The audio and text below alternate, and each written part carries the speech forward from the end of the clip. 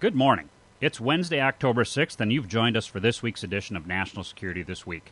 I'm your host, John Olson.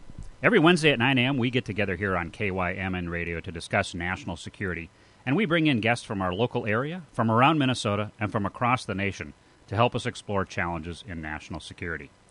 We've done one show on cyber this year, and I have to admit I've been remiss not to have more shows on the challenges for America in the cyber arena.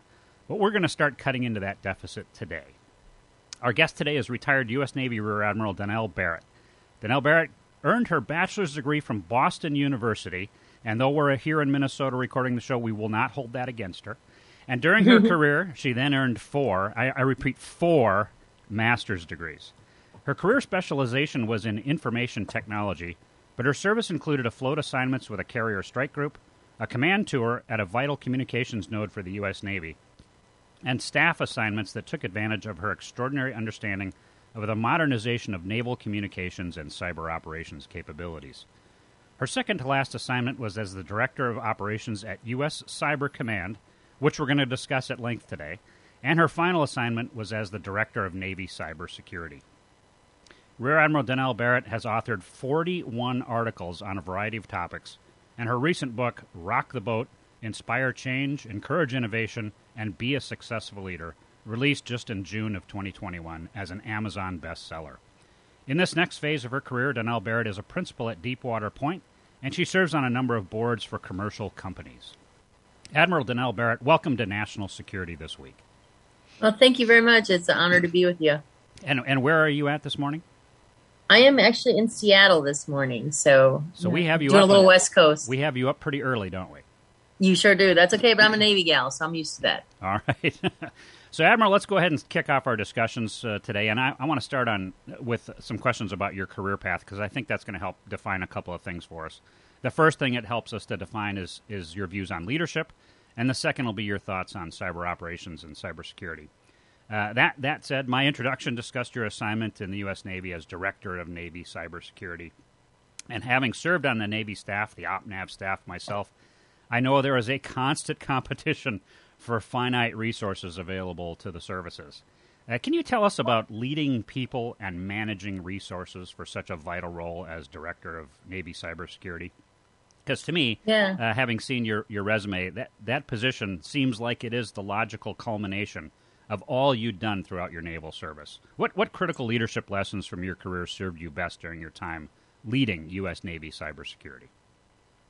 Yeah, so it's interesting because there's so many people who are in that game, and I think one of the skills that you really need at that level is the ability to collaborate and communicate and be transparent and align people and actions behind what really matters. So you really have to focus on strategically for the whole enterprise, for the whole Navy. Okay, when it comes to cybersecurity, what really matters? Now, there's technology and there's people and there's process. And I'll be honest with you, the technology becomes the easy part. Everybody always gets liquored up on the technology and buying this box or that thing, right?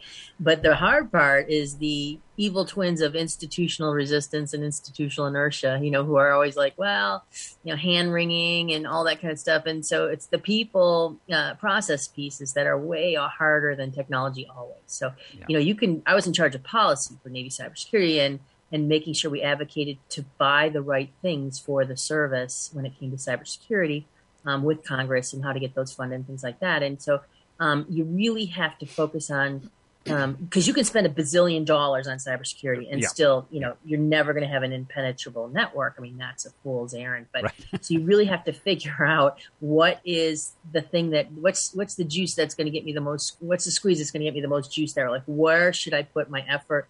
What is the most important to connect and protect our information warfare platform and those critical data pieces, information pieces that are essential to our being able to do our core missions, to secure seaways and to fight and defend and, to protect the homeland, to make sure we have freedom of navigation, just, all of our critical missions. So you really have to kind of figure out what's the most important no-fail missions we got to do.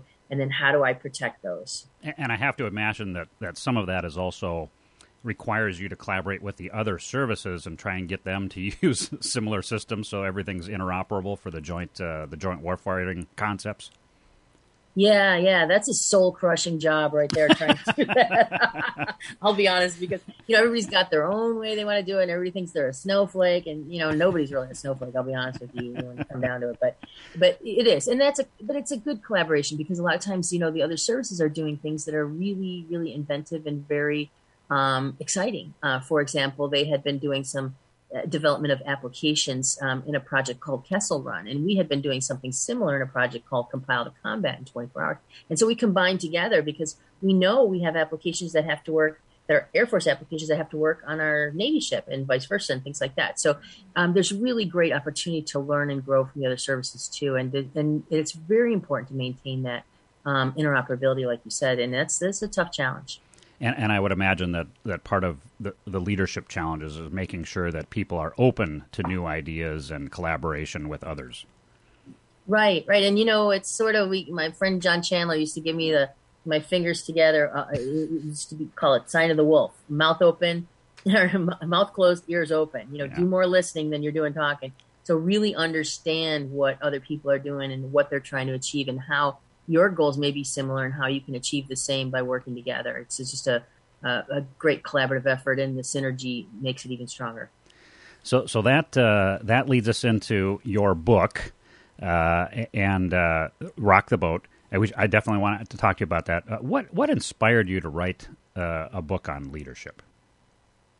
It's interesting. You probably know this too from your time in the Pentagon and whatnot in the service, but as you progress in the ranks, you're constantly talking to groups, about mentoring and leadership and topics like that. And I found that the same topics come up all the time. Yeah. Like, hey, what do I do if my boss is a complete jerk? How do I have a home work-life balance? How can I plan a career and not just jump around job to job? Or how do all of these kind of things just kept coming up again and again and again. And I said, well, my husband, I was like, I'm just going to write them all down, and I wanted to put it out or write them down, though, in a way that's more like a conversation, not like I don't know, sometimes leadership books can be kind of preachy or they're really dry. They'll have like mathematical formulas in them, which makes my head completely want to explode when I see that. I'm like, okay, don't give me some mathematical formula about leadership. It's about people, right? Right. And so I really wanted to be able to kind of give those lessons, but in a way that, you talk about them in storytelling and sharing what we call sea stories, as you know, in the Navy, right? Because people will remember the leadership story long after the theory discussion is over. They'll come up to you later and be like, oh, I remember you told the underwear story, or I don't know, the work-life balance story, what I mean? And so they'll remember that way longer than the actual dry theory. So I tried to make it more focused on something people could use. And I think it's important that we highlight this idea that when you are a leader, when you lead, you're leading people and you manage resources, right? Mm-hmm. Right. And a lot of people, I think, confuse those things. I'm a manager of people. Well, no, you're not. You're supposed to be a leader of people, and you manage the resources available to you. Right. And the management piece can't be discounted too, because, part of leadership, as we say, is taking care of people, right? Well, yeah. A lot of taking care of people is the grunt work of taking care of people. Like, hey, did I get their performance appraisals done on time? Did I process their paperwork for an increase in pay or whatever it is they're trying to, or did I sign their training certificate on time? The mechanics, the management of all those administrative tasks is important, because if you don't do those right, you aren't taking care of your people. That's right. So you'll hear people kind of spout all the time, people are my most important asset. Yet, they got people who are losing leave or not getting approved to go on vacation because someone didn't process their TSP cover sheet on time or whatever, So it's your job as a leader to make sure the management piece is done like a well-oiled machine so that people are indeed taken care of. Yeah. So people can buy your book on Amazon, any other platforms where they can snap that up, Rock the Boat? Yeah, like a lot of local bookstores, and also, Barnes & Noble, any of the big booksellers online. Okay. So, Admiral, your 41 articles, which you either authored alone or co-authored with others, that's a prolific writing resume. Do you find passion in the writing itself, or is the sharing of ideas, is that what drives you to write so many articles? Yeah, it's more the sharing ideas, and I'll be honest with you, it's usually when something pisses me off, and, I just like, hey, there's a better way to do this. Come on, let's think of a better way, right? And sometimes it's just to provoke thought. My ideas aren't the best ideas necessarily, and And if it provokes somebody to come up with a better idea or the great idea, then perfect. You know what I mean? So that's kind of, to me, it's more interesting to provoke the thought and to be a little bit maybe outlandish or force people out of a comfort zone, because that's where you get some really great ideas, and that's where you get everybody else out there crowdsourcing a better idea. Yeah, if we all stay in our comfort zones, nothing ever changes, right? We have to sort of push the envelope. Mm-hmm. So, Admiral Barrett, let's shift to your time as Director of Operations for U.S. Cyber Command. Now, for our audience, I think they need to understand that the really cool stuff that we would love to be able to talk about with cyber operations, that all remains classified. The specific kinds of operations, who they're done to, why they're done, those things, the effects generated from those operations, those are classified, and for obviously for very good reasons. But I think there are still plenty of things we can discuss that are unclassified and still will inform our listeners. So that said, let's start with an overview on U.S. Cyber Command. Can you tell us a little bit about Cybercom? Yeah, it's a fairly new command. It's a joint command, which means we have Army, Navy, Air Force, Marine Corps, and Coast Guard people working there, along with a lot of civilians and people from other agencies. And we work very closely with the National Security Agency, for example, and the CIA and the FBI, and all the agencies that you can think of, Department of Homeland Security. And because everybody has a role in that fight, you know what I mean? And so the command was stood up about 5 years ago, and it a little bit more than that actually now. But it is the nation's way to protect Department of Defense information networks and assist in other agencies' efforts to protect networks. And they do a lot of coordination with the Department of Homeland Security on that. It's particularly an agency within there called CISA. And so it's unique in that a lot of our other commands are geographically based. So like when you think of Indo-PACOM, that's a command that looks a joint command of all the services that supports operations out in the Pacific. Or CENTCOM, people maybe have heard of CENTCOM, which does, Iraq, Afghanistan, Middle East. And so they're geographically based. But then you have a couple commands that their mission spans everybody. It's global. And so you can think of Transportation Command like that, everybody who does the logistics and things like that.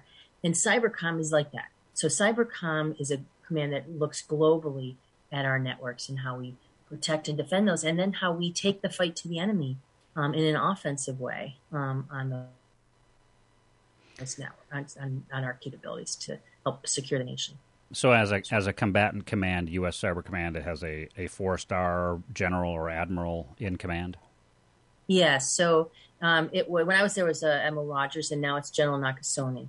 And General Nakasone, obviously, he had come up through the ranks. He helped build and establish Cybercom. So he's a man with incredible vision, and he's the right guy for the job right now, absolutely. And, you'll see him testify in front of Congress on different things that are important for Cybercom and those kind of things. But he's also director of the National Security Agency. So he has a dual hat, if you will. What we say in the Navy or in the military is a dual hat. He's got two very significant jobs, both director of the National Security Agency and the commander of U.S. Cybercom. But their missions are so intertwined that it really makes sense for one person to sort of be the person at the top of both of those organizations, and he does that exceptionally well. Yeah, you actually preempted one of the questions that I wanted to ask you, and that was, do you think it should be a dual-hatted director of NSA and commander of U.S. Cyber Command, because they are so closely linked, or a lot of people are advocating that those two organizations should be split apart with two different heads.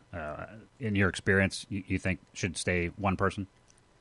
Yeah, I do. And I do because I think that you want one person to be the arbiter when there's disagreement between both. And normally there's not, because the two commands work very closely together and they're very supportive of each other. But, you are going to get personalities or different opinions and about what should happen. And one is a civilian agency and one is a military agency. So their authorities and their abilities to do things are a little different. And so it does, to me, make sense to have one person at the top, one leader at the top who has the vision to understand both of those sides and what the nation needs and what needs to happen from a cyber perspective, either offensively or defensively, and then can execute that, because can be the person who says, okay, yeah, if I've heard both sides and this is what I'm deciding, as opposed to, having to get bumped up higher and higher, to the Right. president or something else, to resolve. I mean, we need to be able to resolve these. But I will tell you, it takes an exceptional person to do that, both those jobs, and to do both well. And General Nagasone is that kind of exceptional leader. But they are a snowflake, leaders like he, and so him, and so it's a challenge to find the right guy to be able to do both those jobs and do them well. But he is absolutely the right man for the right job. So for our audience, you're listening to KYMN Radio, AM 1080 and FM 95.1, and we're broadcasting out of Northfield, Minnesota. This is National Security This Week, and I'm your host, John Olson. Our guest today is retired Rear Admiral Donnell Barrett, a cybersecurity and cyber operations expert. So, Admiral, let's discuss command relationships between Cyber Command and the combatant commands. You mentioned a little bit of that. We've recently had here on the show retired U.S. Army Lieutenant General Joe DeSalvo, who was Deputy Commander of U.S. Southern Command. And we've also had Rear Admiral Mike Studeman. I think you probably know Mike. And he served as the Director of Intelligence for U.S. Southern Command and currently serves as the Director of Intelligence for the U.S. Indo-Pacific Command. Mm-hmm. So those theater combatant commands, they obviously have a very clearly defined military-related mission. Cyber Command, as you mentioned, is a global combatant command. How do those relationships work between Cybercom and the theater combatant commands? Are you providing support to them? Are they providing support to you? Just depends on the mission. I mean, how does that work? Yeah, it is depends on the mission because, maybe the mission is information related and they are actually supporting you, right? So you could be the supported or the supported commander. In most cases, we are supporting all of their other lines of operation, things that you would think of as traditional military kinetic strikes and military operations, things that you would do with airplanes and ships and submarines and that kind of thing, right? And Marines. And so we are normally supporting them with our information warfare capabilities and our ability to defend the networks that they need to execute their missions. And so it's both offensive and defensive operations that Cybercom does to support. And so the combatant commanders each have unique threats. I mean, our biggest threats to our cyber in the cyber world from a nation state perspective are our great power competition, Russia, China, and then you got Iran and North Korea is probably, the next ones up behind them, right? So, each region of the world, each of these COCOMs has their own bad actor in their backyard, right? But the thing you have to remember about cyber is, it's ubiquitous. There's no geographic boundary. Like if you're have a bad actor in the Pacific, he could be actually executing that effort from servers in Europe or servers in, United States even, so it's a global problem that requires someone with a global look. That's why it's important for U.S. Cyber Command to have that role to look across the whole to see the whole enterprise, to see what is going on and not just necessarily in one combatant commander's backyard. Yeah, it's sort of that a strategic approach to cyber operations, where you're talking on a global strategic basis, not a theater operational approach, which I think is probably the right way to go for something that can happen literally from anywhere in the world, targeting anywhere in the world. So. Right. So that said, there are clearly some strong operational relationships between Cybercom and the other military four-star combatant commands like European Command, CENTCOM, Central Command, like you said, Southern Command. Is Cyber Command's mission limited primarily or even solely to DoD operations for both cyber offensive and defensive operations and cybersecurity? Or does Cyber Command also play a larger role in defending the entire U.S. government's cybersecurity for our systems? I'm sure our listeners would like to better understand the limitations placed on Cybercom as a DoD combatant command.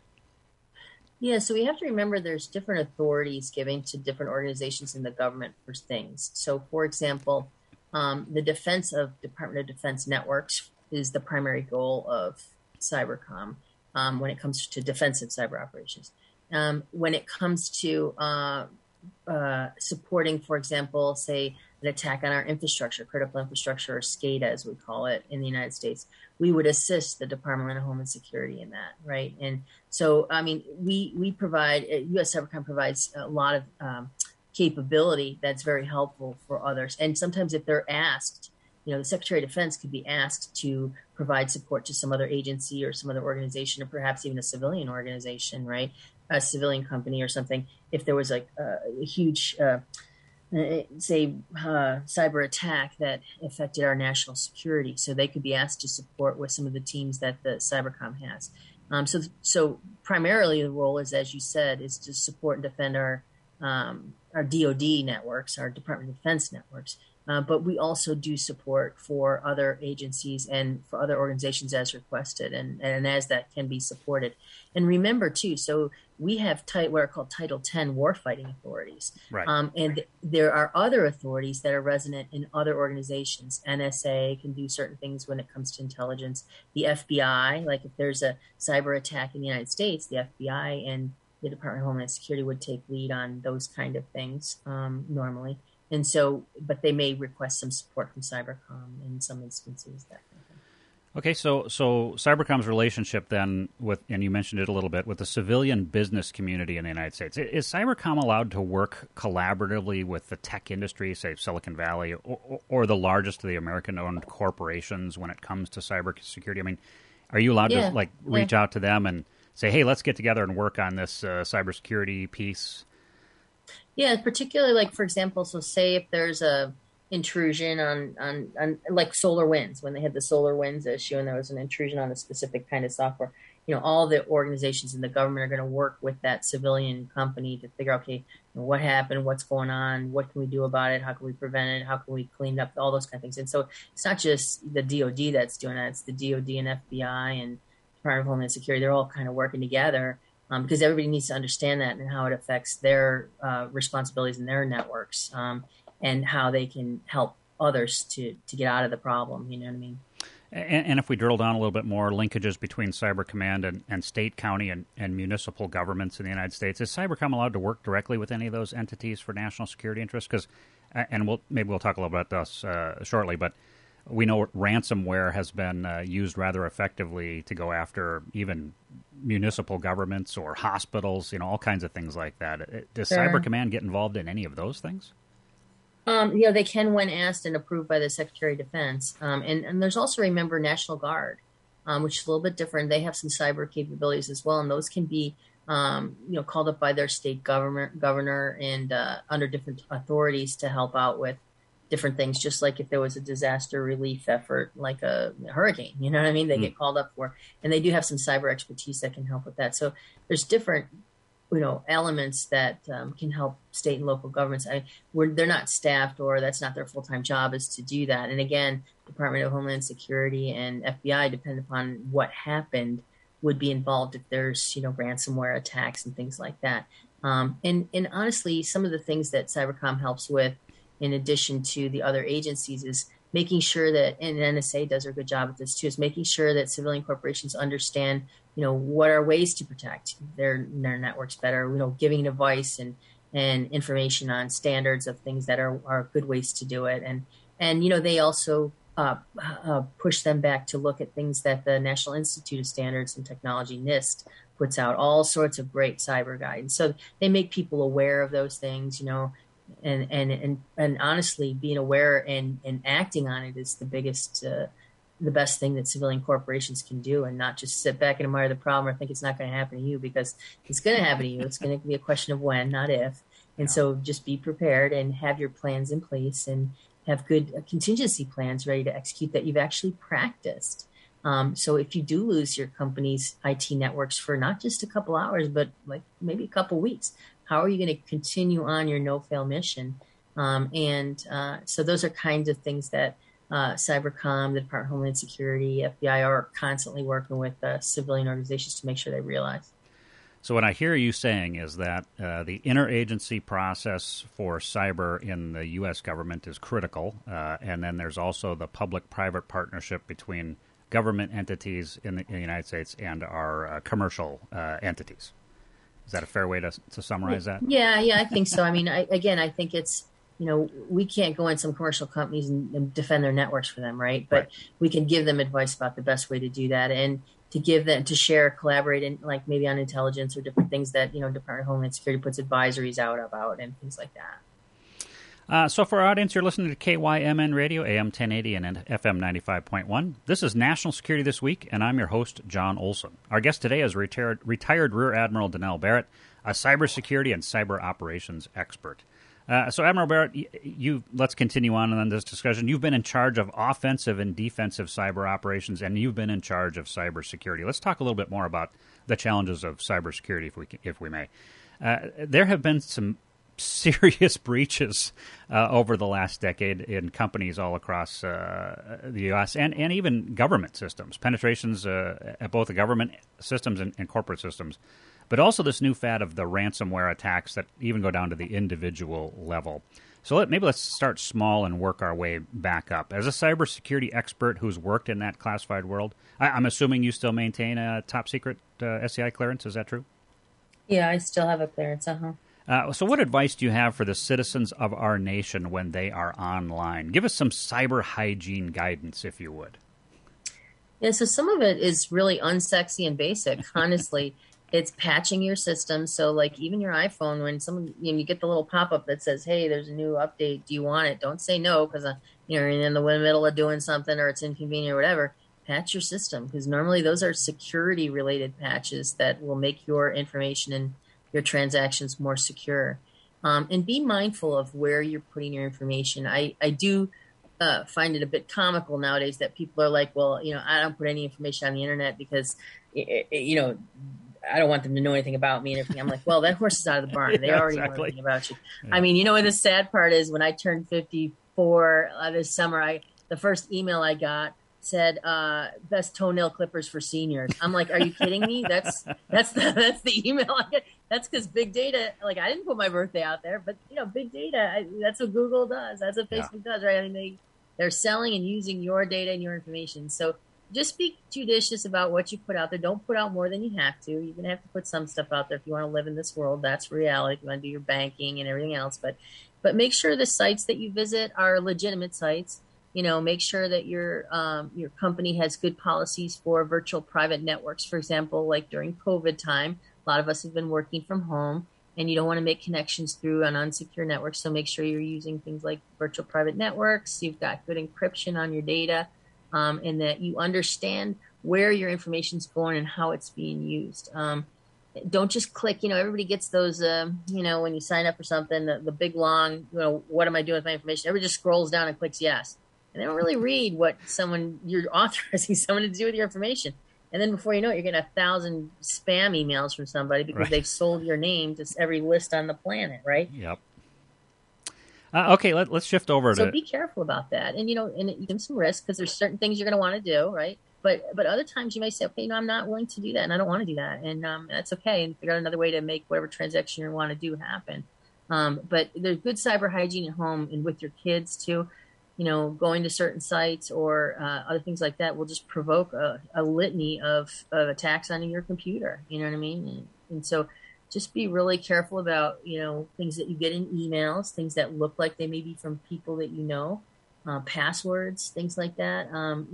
We're getting into the age now where we're starting to use more biometrics and what is called multi-factor authentication. Mm-hmm. That's sort of like when your bank sends you a little text that says, hey, I just want to verify this is you, put the code in, then I'm going to text you, in addition to your login here. Because passwords are easily crackable now. And so the multi-factor authentication, if you can put that on a lot of your the ways that you do business is very good. If they ask you if you want to use it, always say yes. It's a bit of a hassle, I get it, but what's more of a hassle is having your identity stolen or your company's business data stolen. Right.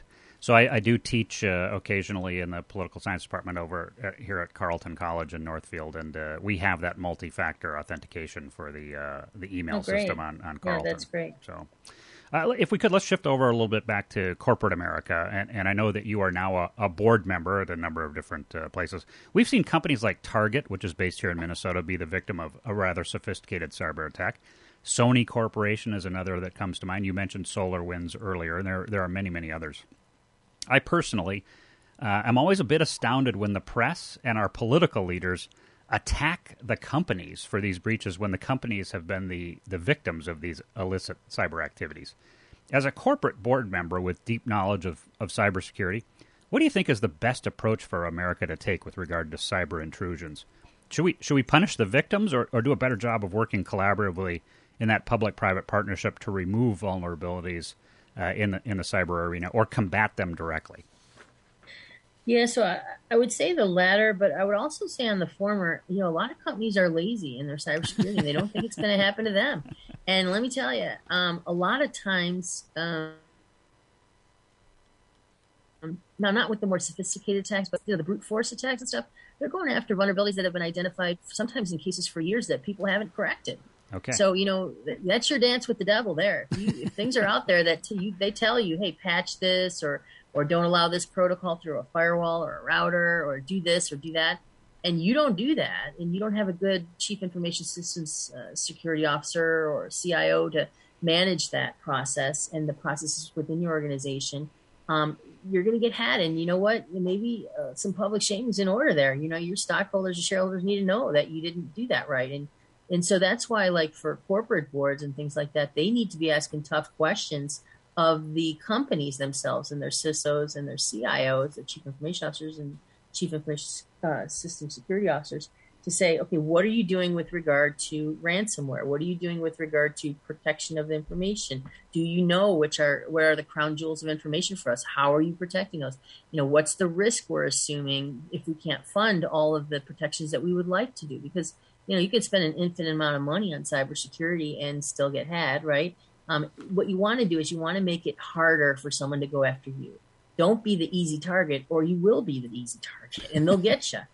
So make it so that everybody in your organization feels like cybersecurity is an all hands responsibility, and that I'm not going to click on PDF files that get sent to me from people I don't know, and things like that can be the way that they get into your networks. And so making sure that everybody understands the all hands thing and having prioritization about what things, both process, technology, and people, that you will do in your organization to make your network secure. And then how you communicate that. Like when you do get had, a lot of companies won't tell anybody because they don't want the reputational damage. They're afraid of what their shareholders will think. They won't report it to the DHS CISA branch, which they're supposed to, and things like that. And by not reporting it, though, you're making it worse for everybody else, because they may not know that someone's out there doing whatever they did to you to them.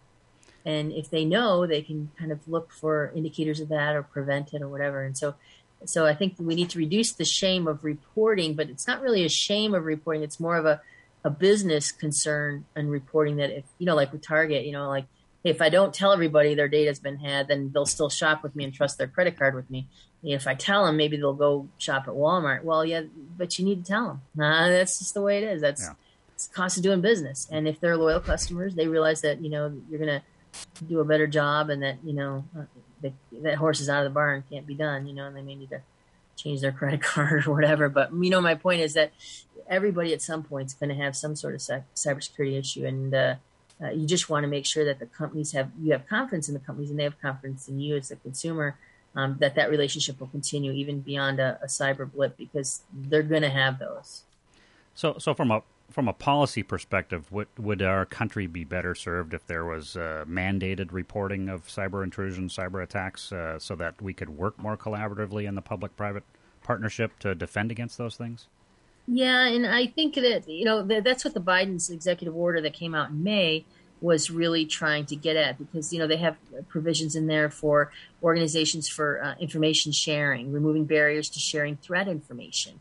Particularly not just with IT networks, which you might think of like as the computer on your desk or your handheld, but OT, operational technology, which is sort of like the things that run the electrical engineering plants and the nuclear engineering plants and, the water system and those kind of things. So they're removing barriers to sharing that kind of language with that kind of information with civilian agencies and stuff. And all that helps. The faster you can get information out about a threat, the more quickly people can get prepared to act or react to it.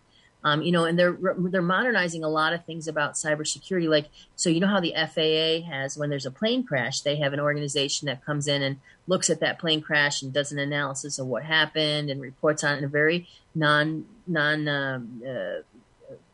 partisan way or anything. It's just all, hey, here's the facts, here's what happened. Yeah. They're doing the same thing with this Biden order to do the same thing for cybersecurity or cyber attacks and things like that. And that will help flesh out what really happened, what can be done, just like a review of a plane crash. Mm-hmm. So that cyber safety review board is important.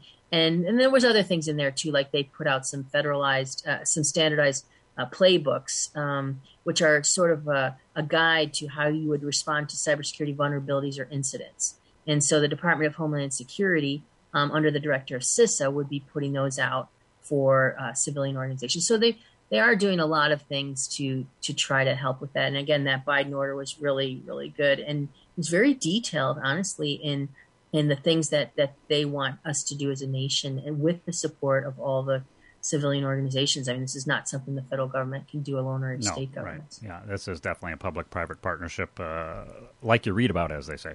So that said, right. The Biden administration recently named Chris Inglis as the new nation's cyber czar.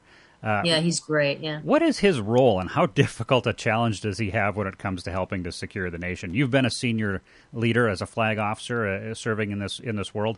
How much of a challenge does Chris Inglis have on his hands? Well, he's got a big challenge, but he's the right man for the job. I mean, one thing I love about Chris is he's spent a lot of time at NSA. He's got his background is just impeccable in cybersecurity. So the nation is lucky to have him, and lucky that he took that job, because that is a thankless job. You know what I mean? But he's got the support of a president who is interested in this topic and understands how real it is and impactful it is for our nation. The next war may not be anything that anybody gets a bomb dropped on it. It could be the bomb of cyber, right? And so we have to really be prepared for that, because that could be way more devastating to us than a bomb, a traditional kinetic attack. And Chris is the right guy, because he can also, he doesn't dolphin speak, is what I say. Like, a lot of times when the nerds get together, the tech guys, we talking routers and protocols and blah, blah, blah, and nobody understands what the heck we're talking about, or what it means to them, or why it's important, right? Chris is very, very good at putting in context for people who are not in this field what it means to them and why it matters. And that's very important, particularly at the senior levels of government, where you're dealing with, all these different agencies who have their own agendas and their own programs and their own everything. And then you have Congress, and then you have big government partnerships and consortiums and stuff. So he is the right man, I think, a right person for helping to pull together all those and putting in place things that matter. I mean, Chris really understands what pieces of the cyber puzzle are the most important, and when they're most important, and what needs to be done about it, so that he can put that focus of effort, whether it's policy or assisting with the collaboration between the agencies and things like that, and civilian world. So, Rear Admiral Donnell Barrett, what else should our listeners know about the challenges inherent in cybersecurity today? Maybe we could project forward a little bit. What new technologies do you see coming soon that may make cybersecurity easier or maybe harder? We keep hearing about quantum computing and quantum encryption. Is there something else that's coming, maybe? Well, I think what's going to help cybersecurity in cyber world, speed is imperative, because things happen so fast and damage can be done so fast, or inflicted so fast, if that's what we choose to do, right? And they could have second and third order effects that nobody thought about. And so there's things that, you need to think through. If I have a cyber attack, what are the things, how do I keep my no-fail mission moving forward? And, the second and third order effects piece, you have to test those, not just talk about it, right? You have to put people through the pain of testing it so they understand, okay, this is what it really means if I lose that and I can't use that information or that system anymore for my business to continue. An example is after 9/11, I don't know if you remember, Chris, when they shut down all the train trestles because they were looking for bombs potentially underneath the train trestles. Mm. And so commercial rail was shut down for a couple of days. And what they realized was that LA was within 3 days of running out of fresh water, because the only way they could move chlorine to purify water was via rail at the time. The second order, third order effect nobody thought about, right? So, I mean, you could have a whole host of other significant problems that aren't cyber related, but that are caused by a cyber attack. And so I think that the biggest thing that people can do is prepare. And I don't mean to be doomsday, go all Ted Kaczynski and get your, your basement, lined with lead and food and all that kind of stuff, 100 pounds of beefaroni down there. But, you want to make sure that you understand that threat is real, and that threat is constant, and that threat's going to grow, and that artificial intelligence will help us in the future to help find that threat faster and give us indicators. But it's still responsible comes back to people to either make decisions to allow systems to operate in an automated fashion to put those defenses in place, like when they see them without having to wait for the human, or if they really want a human in that loop, that they understand that that is going to cause a potential delay when the adversary could be doing more damage in your network. So you have to assume a little bit of risk and trust technology in some cases, even when the technology may be the target of the threat.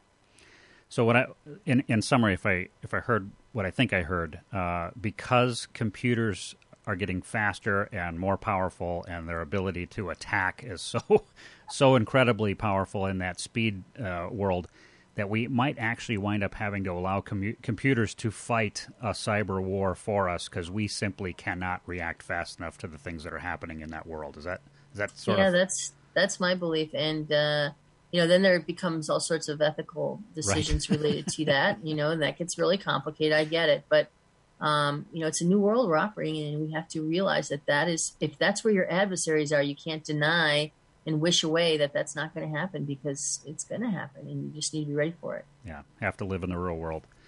So unfortunately, we have reached the end of our show today. Rear Admiral Donnell Barrett, thank you for joining us on National Security This Week. If our listeners wanted to find your book, Rock the Boat, Inspire Change, Encourage Innovation, and Be a Successful Leader, just if you could, remind us where we can find that book. Just online at Amazon or Barnes & Noble, and I hope you enjoy it. Thanks for the talk today. I appreciate it. And thank you for taking time from your busy schedule. I know you are out in Seattle right now for a number of meetings, but thank you for sharing your knowledge and expertise with us here on National Security This Week. Yes. So, folks, that closes this week's edition of National Security This Week. We're on KYMN Radio, AM 1080 and FM 95.1. I'm your host, John Olson. Thank you for joining me today. I look forward to sharing time with you again next Wednesday morning at 9 a.m. We'd love your feedback on National Security This Week here at KYMN Radio, so please take a few minutes to contact us and let us know how we're doing. Have a great week, everybody. Take care.